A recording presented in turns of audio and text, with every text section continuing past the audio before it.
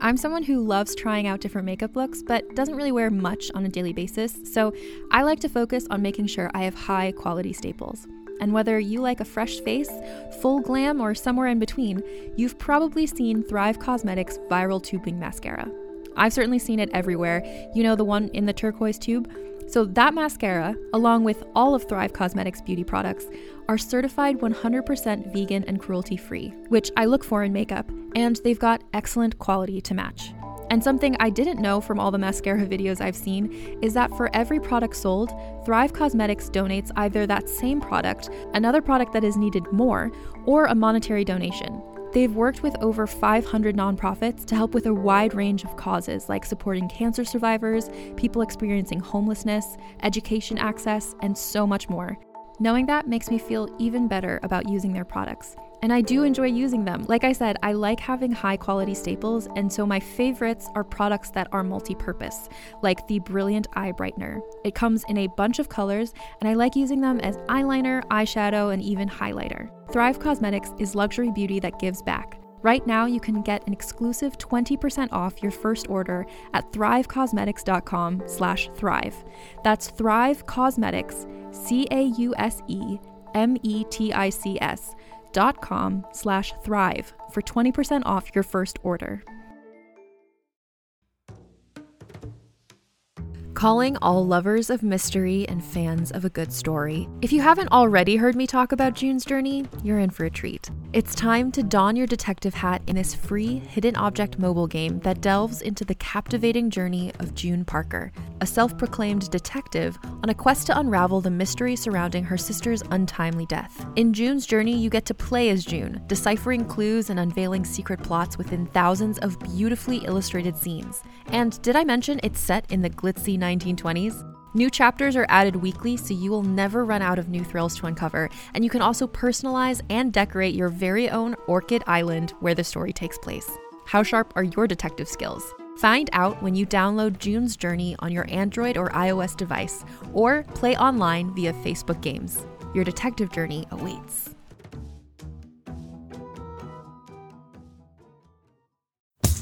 Hi, I'm Keegan. And I'm Madigan. And you're listening to Your Angry Neighborhood Feminist. This is a podcast where we explore the world through our own personal feminist perspectives.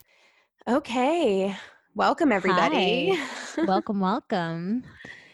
Hi. How do we even start this one? I don't even know. I mean, I feel like I've personally just hit that point in quarantine. And again, I was talking to you where like, maybe it's because my period's about to come up, but I also think it's just like, they were talking on Daily Zeitgeist about how this whole situation is very similar to the stages of grief that you go through.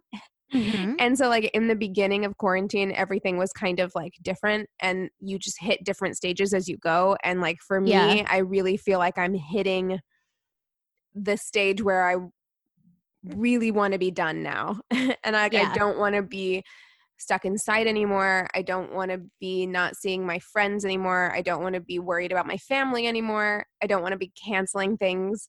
And it's hard. And I think that that's kind of like, I think I've done a pretty good job of staying optimistic thus far. And like now I'm just kind of hitting my depression slump. Well, that's understandable. Yeah, I mean, I had that feeling the other night where I just kind of was like, I had this moment of fear of the unknown where honestly having all of this be unknown is actually kind of helped me because it's not like I'm like counting down days or I don't know. There was something in letting go in the beginning of all this where I'm like, as long as I'm safe and my family is safe and I'm doing the best I can, I just need to let this happen and get through it. And then I had like a moment the other night where all of that kind of acceptance just turned into like pure panic of like, when am I going to see my mom again? When am I going to see my friends again? When am I going to have this food again? When am I going to, it's all these things. And it's so natural. I mean, luckily I was able to kind of get into a better headspace after that, but I think I had to be scared for a little bit. I think I very much have been a proponent of letting go. This is so far outside of your control that there's no reason to be like very anxious about it. And that's how I was up until like this week. And I still feel that way as far as like, this is outside of your control and there's only so much you can do. But also, I think at this point, the uncertainty is spiking my anxiety Yeah. because Well, I because don't it's been like going not, on for so long. yeah. And I really don't like not knowing when it's going to be over. And I understand that, Yeah. like, me and the rest of the world, like, that's everyone. But, you know, it's just good to acknowledge where you're at. And like, I would suggest to our listeners that they also do this. Contact your friends, call your mom and just touch base, like have a mental health check-in because Yeah. it can be really overwhelming. And I think also a part of that, and I made a status on my Facebook about this today, but I think a large part of that feeling of being overwhelmed can be feeling like you don't have a right to be upset or sad or anxious or anything else because in the grand scheme of things, how bad do you have it really? And so you can talk yourself into feeling like I don't have a right to be upset, and that can add to your anxiety. And it definitely has been for me because I've been really hard on Yeah. myself and criticizing, like talking back to my brain anytime I've been like upset or even bored because I'm just like, Yeah. really, Keegan, you're bored. You know what I mean? Like people Yeah. are dying, you're bored. Um, but I think we just have to be gentle. We do. We have to be very gentle with ourselves. And it's a very normal thing for people to, you know, obviously be more aware of their own present circumstances than other people's because we're living our own circumstances, you know. And I gotta say, if it weren't for my friends Lexapro and Xanax, I would be feeling the same way. Luckily, I'm on a healthy dose of antidepressant and anti-anxiety medication. Yeah. So that's been helping. I usually don't Yeah. have to take many Xanax, but I've had to take a few during this time, and it's really helped. And that's So okay. We all got to do what we got to exactly. do to They get are through this. prescribed to me, everybody. Mhm. They are prescribed to me. Okay, well let's talk a little bit. So you were just saying that, you know, when is this going to be over? We're so unsure. Well, I heard both on the radio and when I went into work this morning, I heard um well, first I heard them talking about what Trump said, and then I saw Trump speaking about how he wants to start opening up some states again as soon as possible. And I love that his example of it was sports. He was like, we all miss sports. We all want our sports back. And I'm like, okay, bro, I get you. But like, also, at the beginning of all this, he was like, hey, state governors, you guys take care of this. I'm not going to give a stay at home order or anything. And now he's saying, I'm going to open these states up again and I'm going to start, you know, slowly reducing social distancing and things like that. His messaging is incredibly unclear because he has also said recently that he is going to leave it up to governors to decide whether or not Exactly. they are allowed to reopen their states as early as May 1st. Exactly. Which, And now, yeah, and now he's not leaving it up to the governors anymore either. I don't know. I'm very confused about the messaging on this because here in California, our stay-at-home order has extended until May 15th. I believe it will probably extend longer than that. Yeah. But he has essentially said April 30th for the nation, but that if governors want to open up their states in May, then they can. And I'm like, why? Yeah. We need more structure from the top. We need more leadership Yeah. to know when it's actually safe. Because if you start leaving it up to people, people want to get their economies going again. And I totally understand that. But if you start leaving this decision up to states and they decide to start reopening things, we're going to see another spike in cases and this is going to last even longer. Exactly. Well, and people, you know, it's really on everybody's mind. How are we ever going to get back to normal? I think that's another thing that everybody is trying to figure out. And our governor of California, Gavin Newsom, started to speak about this a little bit this week. And he was talking about what some of our normal experiences might look like while we are integrating back into our regular lives. he was saying that it will definitely not be business as usual right away. And it really won't be until there's a vaccine and all the new cases of the disease declines. And when the public does reopen, doctors and nurses should be prepared for a surge in patients. So it's exactly what you just said. There's a big possibility that when we start integrating back into the world, that those who don't know that they're infected could be infecting others, and there could be another surge. And also, businesses, schools, and childcare facilities will need to keep up physical distancing. So all of this sounds obviously incredibly difficult. So he spoke a bit about some of the specifics, like dining out. He said, you may be having dinner with a waiter wearing gloves, maybe a face mask, dinner where the menu is disposable, where half the tables in the restaurant no longer appear, where your temperature is checked before you walk into the establishment. How fucking Hunger Games does that sound? First Taking of our all, temperaures, it's worth it, but like, damn. Anthony and I have been rewatching The Hunger Games. We just Awesome. finished Mockingjay Part 1 yesterday, so we'll probably Okay. watch Part 2 tonight. So yes, extremely dystopian. And also, I'm going to try and patronize these businesses when this is all over, because of course they need it financially in order to keep going. I've been buying all my produce from local restaurants just because it's like something that I can do to try, and it's something I need and something they're offering in order to keep their businesses going. So I will eat Right. out when we're able to, in order to like give back to these small businesses especially. But can I just say that like there is nothing that sounds less appealing to me than having my temperature taken. Like, the whole point of going to eat out is to kind of like escape and relax. Yeah. And I feel like that will just make me anxious. Yeah. And to have your waiter wearing gloves and a mask, and like, would we have to wear masks? How would we eat? Like, it just seems so bizarre to me. So, about concerts and social gatherings, he said no large social gatherings until a significant portion of the population is immune to COVID-19 and the vaccine is available. So, who knows when my boyfriend's going to put on a show again? We don't know. I saw a CNN article that says that we may be social distancing in one way or another until 2022. Like, it's quite possible, not the way that we are now, but as far as like things being business as usual and being able to attend concerts and things like that, large gatherings probably won't be back to normal. That's insane. That's absolutely crazy.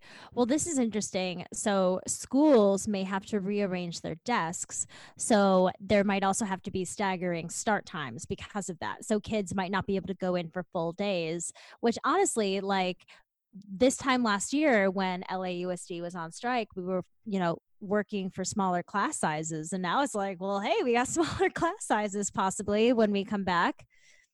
I'm interested to see the ways in which our lives and society will be changed after this.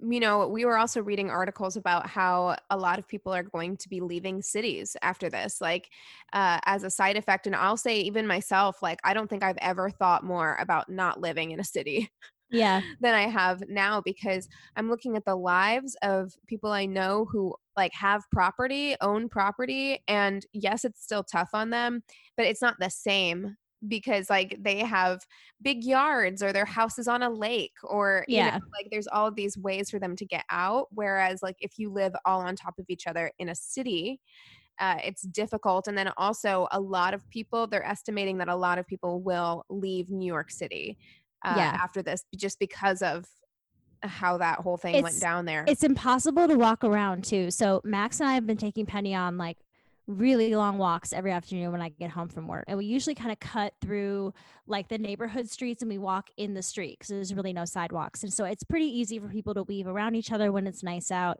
And like today, there's a few moments where it was kind of difficult. And then we got to the sidewalk. No sidewalks. Sidewalks are tough, especially with a dog. So we had a man with a dog, a woman with a dog, and a woman with a baby. And we had to pull over 3 times and stand in someone's yard to give them enough distance to walk through, or else they're walking in Burbank Boulevard, which is busy. Right. So it's like we had to just kind of like let it go. I don't know. It was just frustrating. I'm like, I'm not walking on a sidewalk until this is over. Yeah. No, too much. It's true. It's hard living in a city like this whenever this is happening, because like, of course we want to get out, but I also am interested to see, not interested in a good way, but I think it will be fascinating to see what this does to everybody's mental health. Because even Mhm. for me, I mean, I talked about my anxiety and my depression have been kind of like hills and valleys throughout this whole thing. But also, Mhm. something that I've noticed, and I've noticed with my friends and also with Anthony, is there's almost a level of agoraphobia when you do go out. Because like Mhm. I want to go out because I don't want to be like stuck at home. So I'm like, let's go on a walk or whatever. But when I go on a walk, I'm anxious, and then I'm like, I kind of just want to go home. Yeah. I mean, I think that is normal when we're rebuilding our lives in our space. We're not building our lives out in the world right now. We're shrinking our worlds to the size, some of us, of like bread boxes. For people in New York City and for us who live in smaller apartments in LA, like we are able to now condense everything in our lives into this tiny space. So when we leave it, it doesn't feel as safe anymore. I mean, I haven't really felt that way on walks necessarily, but whenever I'm in public at all, like I had to go to the liquor store today, and like that causes me some anxiety. I'm also very paranoid of judgment Oh for yeah. being out. Mhm. Like there's just a lot of different things that we're thinking about, and I think that being away from home is going to be tough when this is over, like unless it's like a really slow gradual thing, which I think it will be anyways. um it's going to be tough to go like a full day being gone or having a full schedule, you know what I mean?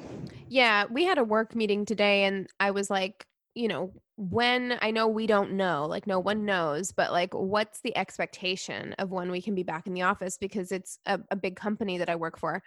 And they were like, realistically, we're not coming back until the end of the year, until next year, So that's almost a full year of everybody kind of like working from home, not working in an office. And it will be strange to be around people. Yeah. I'm watching movies, I'm watching TV shows, and I can't believe how weird it feels to like To look see at people people. hug. Yes, to see people in big groups. I'm like, Yeah. oh God. We pointed out every time we like see something like a concert scene in a movie, we're like, remember those Yeah, days? Those were remember when good we could days. touch each other? Yeah, this is Um, great. well, I only have one thing on my list of things to talk about today, Mhm. and it is not COVID related. Okay, I just I had have to one take. more COVID related thing, so we'll Okay, we'll take a break from COVID. okay, that sounds good. So mine actually, it's not even like for real set deal kind of thing, but I thought it would be an interesting thing for us to talk about. And that is the top 10 Biden VP possibilities according to CNN. Because Ooh. yeah, and it's exciting because in March, Joe Biden vowed to choose a woman as his running mate if he became the Democratic nominee for president. And that was in his final debate with Bernie Sanders. He was like, if I am your nominee, I will be choosing a female running mate. So CNN put together a list. It was a video that I watched, but they put together a list of who they think the top 10 female VP picks might be for Biden. Yeah, And what are their how did they think that they might work? Just similar policies and things like that, or so I'll go through the list, and then I made notes next to them about kind of like either why it's a possibility that Biden could pick them, whether or not it's like a policy similarity or if it's a popularity thing. There are like a few factors that go into this. And one of those being that if Biden were to become our president, he would be by far the oldest president in history, because the yeah. the oldest up until this point is Donald Trump, and he was elected when he was 70 years old. Joe Biden is 78. So yeah, so it's a quite a large difference. So who he Yeah. picks as a VP is actually very, very important, Yeah. because if he were to serve 2 terms, that's 8 years. He would be well into his 80s by the time this is over. And Oh my gosh. yes, and as we all know, the presidency is extremely stressful. Yeah. And not that I want to just throw rumors out there, but there have been there has been some speculation as to Joe Biden's mental fitness, just by the way that he has performed in the debates and things like that. So I know that it is a concern for people that he have a good VP who could take over for him should anything happen. Yeah. All right, so I'm going to go through this list. They did the list alphabetically, so it's in no particular order. Stacey Abrams. So she, if you guys remember, was a former gubernatorial candidate in Georgia. She was only about a couple thousand votes shy of being the first female African-American governor of Georgia. And as we remember during that campaign, it was extremely crooked. The person who she was running against is also the person who was making the rules for voting and things like that. So there was a lot of voter suppression that was happening during that election, and it's almost certain that that's why she lost that race. But she is extremely popular. She is an African-American woman, and so she would be a good pick in that way. One of the things that makes her maybe not as good a pick is that she doesn't have as much experience as other people, and that she doesn't really like Biden that much. So I don't know whether or not she will accept the gig if it's offered to her. I don't think she would. She said kind of recently that she does think she would make a good running mate, and so maybe she thinks that she could do more good if she were in that position. But she spoke against the way that Joe Biden handled the Anita Hill hearing. It was something that she says shaped her watching that growing up. So I have a feeling that if she were to accept that position, it'd be something that they would have to discuss. Oh, yes. Tammy Baldwin is a senator from Wisconsin.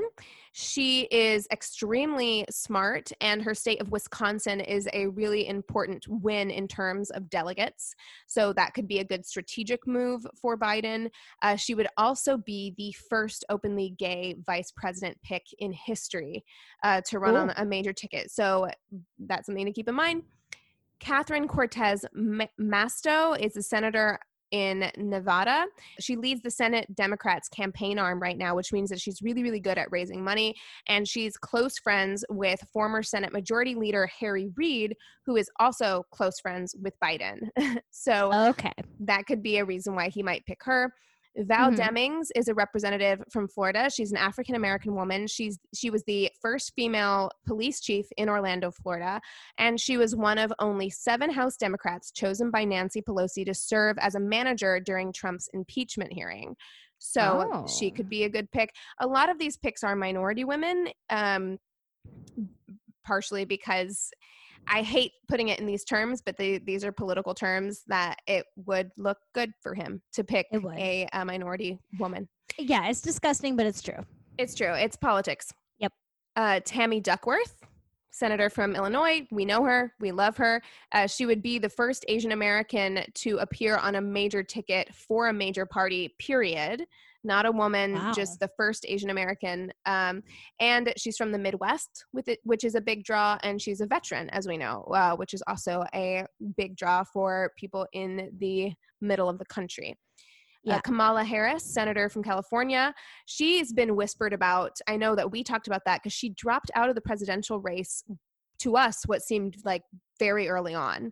I remember us being like, why is she dropping out of this race so soon? It seemed strange to us. And I remember bringing up that it's possible that she was gunning for a vice president position. And after she dropped out, Biden alluded to working together in the future whenever he tweeted at her when she left the race. So it has been speculated that he may pick her as a vice president. Amy Klobuchar, senator from Minnesota. She's super Midwestern. People like that. Minnesota has been historically kind of a swing state, like a swing-ish state. We're typically blue, but it depends on the candidate, I feel like. Right. It's not as much of a swing state as, say, Ohio, but it is not as much of a blue state as California. So it's still Midwestern. There's still largely rural areas in Minnesota, and so it can go either direction. So having her on their side, also just this very Midwestern woman, she's like a Midwestern mom. She is on their side would be a possible like good pick. Michelle Lujan Grissom is the governor of New Mexico. She is the highest ranking Latina elected official in the country right now. And so that would look good. Elizabeth Warren, senator from Massachusetts. We all know how I feel about Warren. Yeah. She has a huge following, especially among younger and more progressive voters.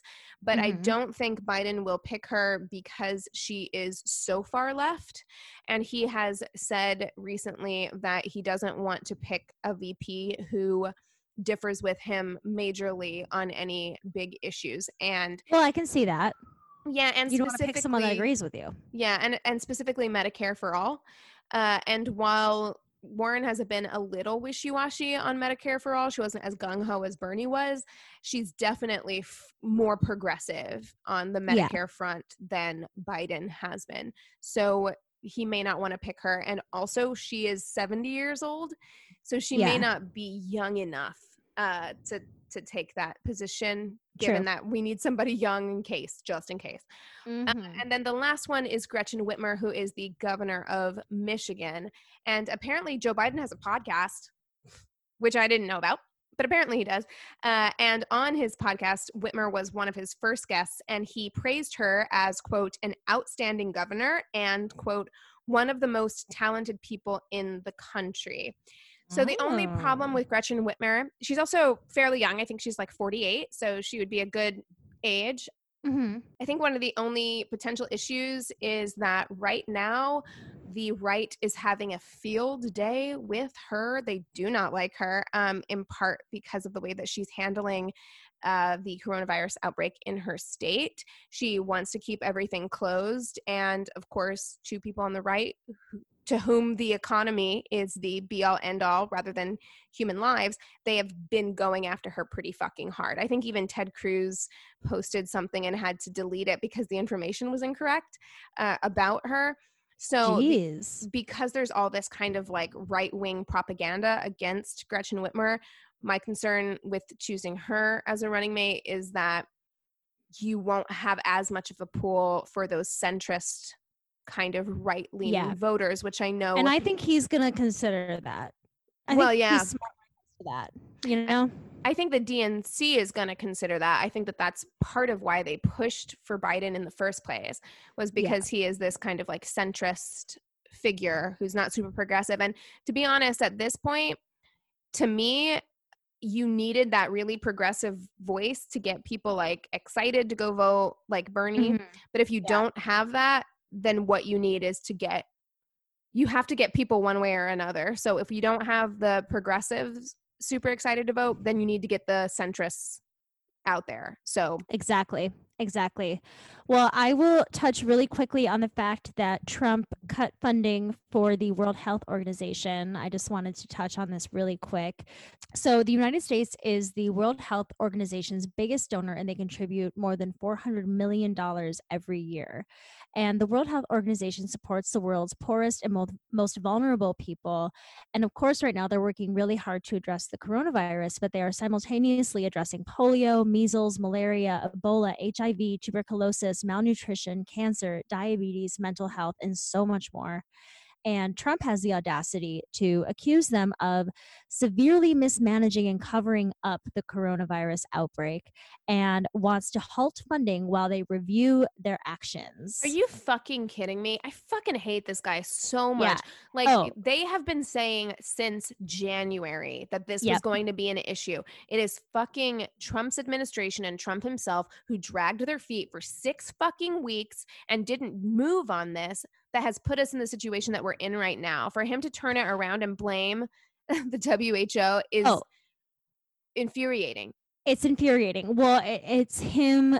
He doesn't want, Max said this so perfectly earlier, he doesn't want to be a good guy. He wants to be perceived as a good guy. So even though he could have done things to prevent this and he didn't, and he knows that people know that. So now he has to point fingers elsewhere because his followers will respond to that. They will start digging into these conspiracies because these people are everywhere. It's crazy. The amount of conspiracy theories I have seen on the internet and on Facebook, it's appalling. Yeah. It's crazy. It's like, you know what? I don't think the doctors and nurses, working for the government know what they're talking about. I think we should listen to Jimmy in his mother's basement. I think that's who Right. we should be listening to. Mm-hmm. He has a YouTube channel, so he definitely knows what he's talking about. He knows what's up. So Trump, of course, had to point out that China only contributes roughly $40 million a year as well, just to get a little dig at China in there. So I didn't write who said this, but someone said, had the HWO done its job to get medical experts into China to objectively assess the situation on the ground and call out China's lack of transparency, the outbreak could have been contained at its source with very little death. So he is kind of using this, like, what I think is very like racist rhetoric to kind of like turn on the Chinese and also show that they are only contributing roughly 40 million when the United States does 400 million. I think is really shitty. He's trying to create this really racist narrative that I think is really going to be damaging in the future. Yes, it absolutely is. It is already damaging. The number of racist attacks or comments against Asian Americans in this country has gone way, way up. And also, there's proof of it. I can't remember exactly because I didn't make notes on it, but there was an episode of the Daily Zeitgeist, like I think last week or something. So I'll try and find the article listed in their footnotes. But they were discussing the reason why Trump is now pointing the finger back at China. And they actually, the White House consulted essentially like a PR firm to try and make themselves look better in any way possible. And they're the ones who told him to start calling it the Chinese virus because it can deflect the attention off of their administration and the things that they've done wrong. It's incredibly shitty. And it's this man, this is why, listen, guys, I don't love the prospect of a Joe Biden presidency, but this is why we all have to get out and vote for Joe Biden, because this man, he cannot be president. It is dangerous. When you are the leader of a country, it is your job to be the voice of all the people and to protect all of your people. And he does not care about that. He doesn't care about who gets hurt. It doesn't matter that he's putting Asian Americans in this country at risk. It doesn't matter. So not to bring it back to that, but please fucking go vote. Please vote. Trump has also claimed that he pulled funding from the United Nations, withdrawn from global climate agreements, and criticized the World Trade Organization, all because they're ripping off the United States. So he's on a fucking roll. But luckily, the United Kingdom donated an additional $65 million to the HWO. The HWO? The WHO. Just days before Trump said that he was pulling funding. So luckily, there are other countries that are actively supporting the World Health Organization, which is definitely helpful since our president is being a jackass. So thank you to all the other countries that are picking up the slack. We really appreciate it. We wish that our president wasn't such an asshole and would not cut funding for something so important, but we have no control over him, apparently. So no, we don't. I mean, I swear to God, all of this makes me want to go live in a cabin in the woods, garden and live off the land and never have to talk to other human beings ever again. Because Keegan, excuse me, you were just saying in the beginning of the episode, you're like, I miss people and my friends, and you're like, I'm moving to a cabin and never seeing anyone again. I do miss people and my friends, and if I had the choice, I would have my family and friends live near me. But I also am so fucking sick of human beings and their shit that I just don't want to hear about or talk to anybody else because they suck. Well, luckily, Keegan, it's our job to keep up with what's in the news, and we get to read it every single week. I'm so stoked. Stoked. We got a email from a listener about what they're doing during this trying time. So I am going to read that email right now. Please do. The subject line is things keeping me going during Corona time.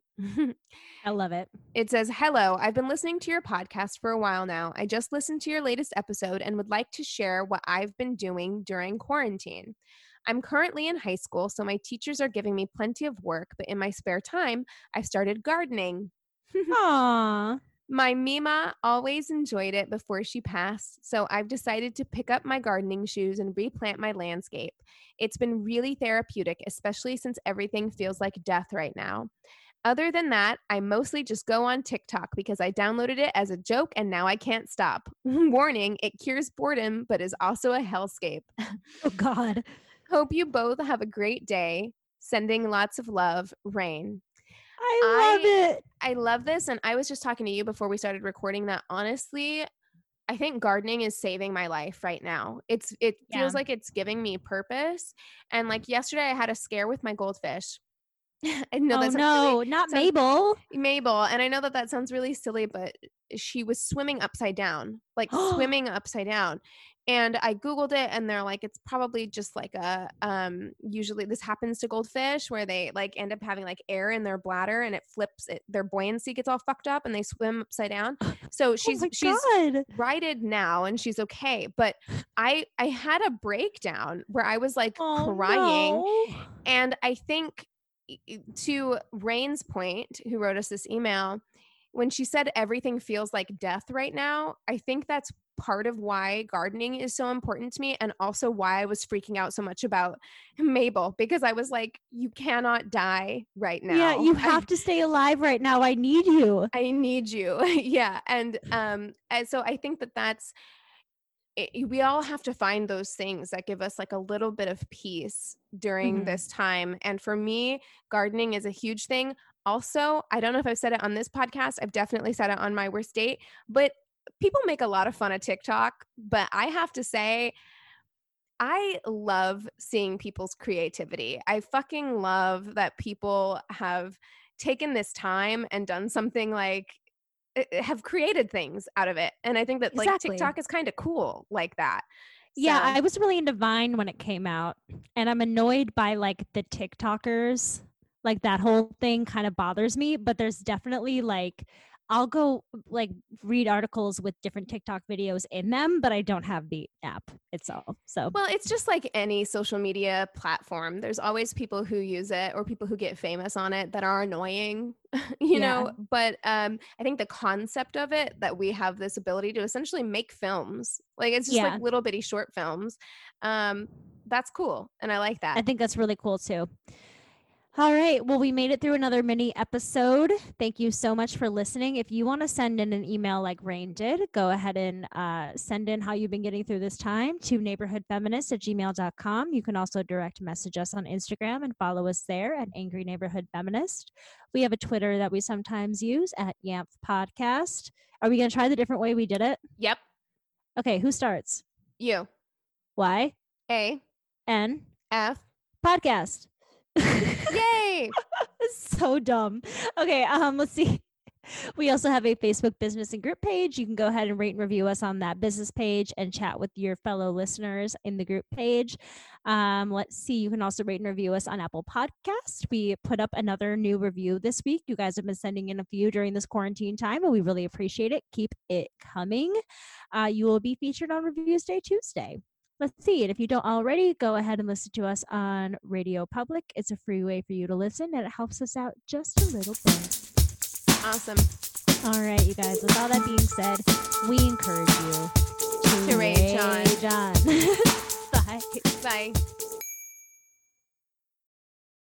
Hey there, it's Rachel Ballinger, and I am extremely excited to invite you to Rachel Uncensored. It's my podcast where I sit down and get real with my friends and celebrity guests, where we talk about all sorts of topics. And sometimes we might be under the influence when we do so. We cover things from personal stories to hot button issues. And it's the only place on the internet you can find an uncensored version of me. It's a side of me that you might not have seen before because it's not the most family or brand friendly. But don't worry, I'm still sort of slightly a decent human being. If you're intrigued, then make sure you check it out. New episodes drop every Wednesday. You can find it on Apple Podcasts, Spotify, or wherever you listen to podcasts.